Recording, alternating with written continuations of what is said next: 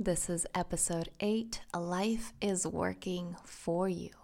Now, I know that sometimes it may very well not feel like that. In fact, sometimes it feels the very opposite. It feels like life is against us. But the truth is, whenever we feel that, it is actually we who are resisting and rejecting life and its perfection.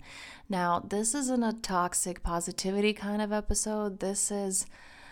In this one, we're diving into why you are manifesting that which you are, how to create your manifestations more mindfully, and how to create that perfect, loving partnership within yourself. Let's dive right in.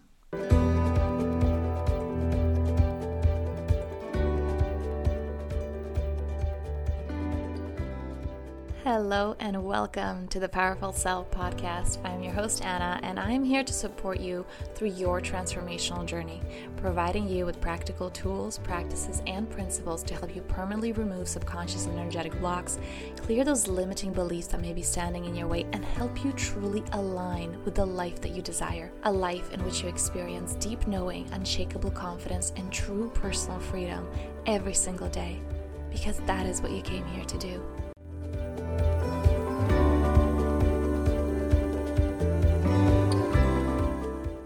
I'm going to begin this episode by sharing something that I've experienced earlier this year, which was quite difficult for me. It was a falling apart of a dynamic that was really important to me. And I remember sharing about this experience in my circle, with my teachers and some of my peers. And I remember crying. And as everybody was holding space for me, I was saying, no, I'm not crying for the reason that you think I am. I'm not crying because the relationship fell apart. I'm crying because in this relationship terminating, I understand just how much I've got me. I understood that whatever it is that I need will be created through me, by me, for me. It is not happening to me. You see, right a few days before this happened, that is actually when I got crystal clear on what it is that I want. And as a result, this relationship, this dynamic, this person left my life just very quickly and very abruptly. And in that moment, through that experience, I realized just how much I've got me. Just how much my subconscious mind, and this took years of creating that partnership. But there it was.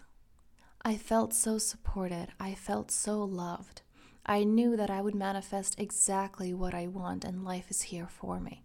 And this happened repeatedly afterwards.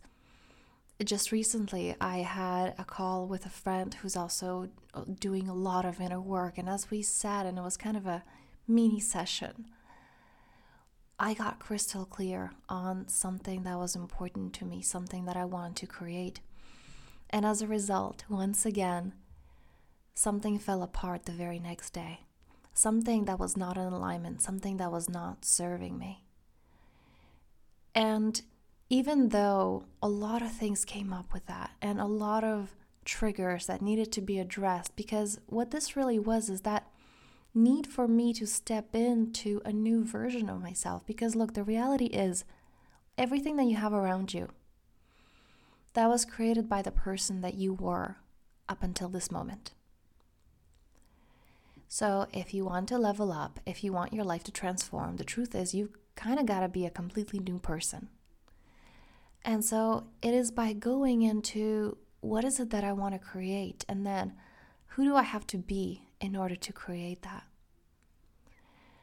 And so for me, I understood that it required me to be a completely different person. It required me to let go of the people, situations, circumstances, or not even to consciously let go of them, but they kind of just fell away on their own. So I want to be very clear about this, because a lot of us go into, why is this happening to me? That things are not going my way. A lot of us ask for that which we want, and then once life begins to give it to us, once the manifestations begin, which again, the first step is usually things that don't serve, or people or circumstance, they fall apart. And we start going into, oh no, why is this happening? But you've literally asked for this. Life takes care of life, and I want to be very clear about this, that the part of you that manifests, that's subconscious, it is also the part of you that's responsible for survival. It would not manifest something that would endanger you. It only gives you that which you want. And when we live in the place of self-hatred, that is what we receive. When we live in the place of affirming and looking for chaos, then that is what we create. It is not because it's evil, it's because it gives us that which we want. It doesn't have labels of this is good or this is bad. It doesn't have opinions. That is something that the conscious mind does. The subconscious is there simply giving you what you want, giving you that which you believe, giving you that which you ask for. And as always, I encourage you to take a deep breath into that, understanding that life's got you. And it's about creating that relationship with yourself.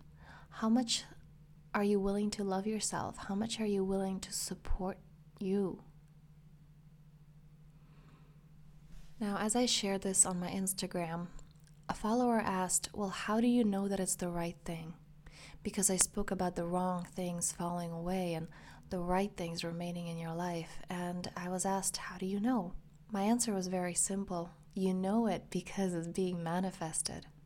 Whether you are manifesting your dream life or some limitations, it is a part of you that needs that manifestation. If you're manifesting some kind of limitations, that means there's a part of you not feeling safe and needing to hold you back. If you're manifesting the perfect scenario of your life, that means you're in alignment and your conscious and subconscious are in this perfect partnership and you're getting exactly what you want. So there is no right and there is no wrong. Everything is neutral, but the mind makes that differentiation. The mind labels this is good and this is bad. The reality is, it's all simply feedback. It's feedback to the past feelings that you felt, the thoughts that you thought. And the present moment, this moment right now, is truly your place of power. This is the place from which you create your future. Again, looking around you, look at what you've been manifesting so far and choosing what is it that you want to believe in next. Thank you for listening to the Powerful Self podcast. If you found this useful, please make sure to follow so you don't miss any upcoming episodes and share it with those who you think will truly benefit from hearing this. And I love hearing from you. So if you have any questions or comments, please feel free to reach out at info@thepowerfulself.me. And on this note, I am sending you so much love and many blessings. Until next time.